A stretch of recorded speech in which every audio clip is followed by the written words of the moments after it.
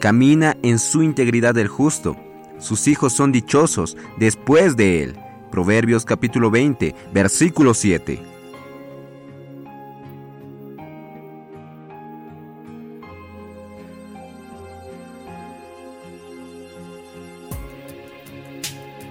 Amados hermanos, amadas hermanas, gracias al Señor por el día 28 de julio.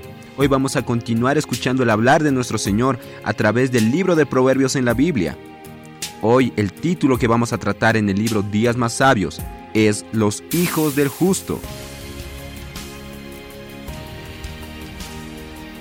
Primeramente vamos a hablar de una de las experiencias que tuvo nuestro hermano Pedro Don, el autor de este libro, el cual nos dice: el otro día vi una escena digna de ser recordada, la cual ocurrió en una fila de boletería.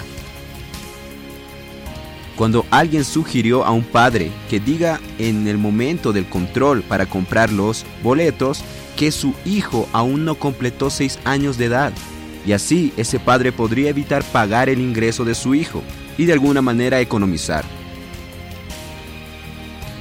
El padre escuchó, mas respondió que sería más valioso para su hijo el poder aprender con su modelo de honestidad que el dinero que él economizaría al mentir.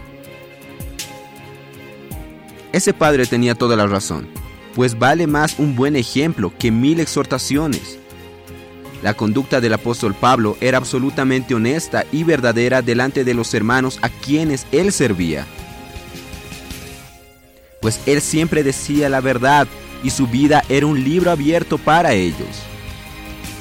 En Filipenses 3:17 vemos que él les dice a los filipenses que sean sus imitadores y que observen a los que andan según el modelo que hay en los apóstoles.